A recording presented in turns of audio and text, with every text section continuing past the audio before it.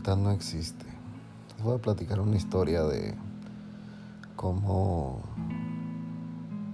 pues la gente actúa. A veces solo se necesita una persona para arruinar algo bueno que tiene la gente. ¿Por qué? Porque está en su naturaleza, así se criaron, sienten que la vida les debe algo y tienen un sentido de, como dicen los gabachos, de entitlement, y piensan que se merecen lo mejor porque quieren ser el centro de atención y no les importa las consecuencias, simplemente les importa el momento y la satisfacción instantánea. Yo por mucho tiempo trabajé en los restaurantes, entonces un patrón con el que yo trabajaba, pues él, como muchos otros, la mayoría de los restaurantes de los que yo he trabajado, pagaban a sus empleados con cheque y pues les daban efectivo también. Esto pues con la finalidad de ellos no pagar tantas taxas, ni que el trabajador tampoco pagara tantas. Entonces pues se suponía que los dos estaban ganando, porque la verdad, si ustedes algún día han tenido un negocio o un restaurante o cualquier tipo, pues se identificarán y saben a lo que me refiero cuando les digo esto, porque es difícil con las taxas, no te perdona nada y apenas sales de una y otra vez, entonces un cuento nunca acabar. Entonces pues la mayoría tienen que recurrir a situaciones como esta, pues prácticamente para poder sobrevivir. Anyway, entonces pues este chavo una vez fue y se puso a platicar con los demás y fueron y demandaron al patrón, ¿verdad?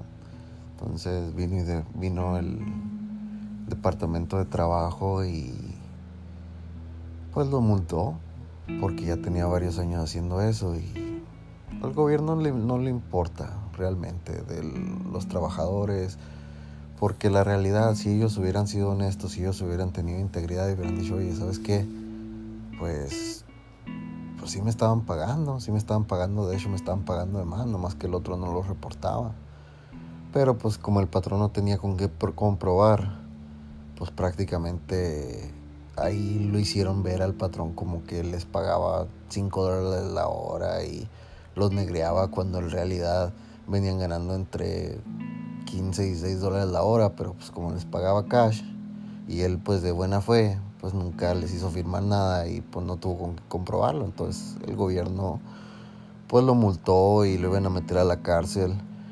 Pero a lo que voy es a esto. A ese chavo, cuando llegó, yo lo conocí y no hablaba en inglés. El dueño lo agarró, lo enseñó a que tomara mesas, le enseñó a hablar inglés, luego lo puso de manejador. De hecho, una vez le secuestraron a sus familiares ahí en México y el dueño le dio dinero para que los liberaran.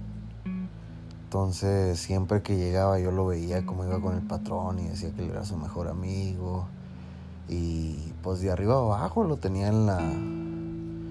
Entonces cuando la fiscalía del departamento de trabajo siempre decían que tenían un testigo estrella y tenían un testigo, pero nadie sabía quién era, hasta que un día salió que resultó ser él. O sea, del que menos todos se hubieran imaginado, ese era su testigo estrella. A la persona que con todo el corazón y le dijeron, toma, ahí está este dinero para que liberen a tus familiares. O sea, ¿con qué cara? ¿Con qué cara vas y testificas cuando sabes que todo lo que estás diciendo es mentira? ¿Para qué? ¿Para que te den $1,000, $2,000, $3,000, $4,000 por dinero? ¿Cuánto les va a durar ese dinero? Y pues esa es la triste realidad. No hay lealtad. Todo el mundo te jura lealtad cuando le está yendo bien, cuando eres bueno con ellas, pero cuando no, ¿dónde está esa lealtad? Los únicos que te tienen lealtad a ti es Dios y tu familia, tus padres. ¿Por qué? Porque ellos, pase lo que pase, nunca te van a decepcionar.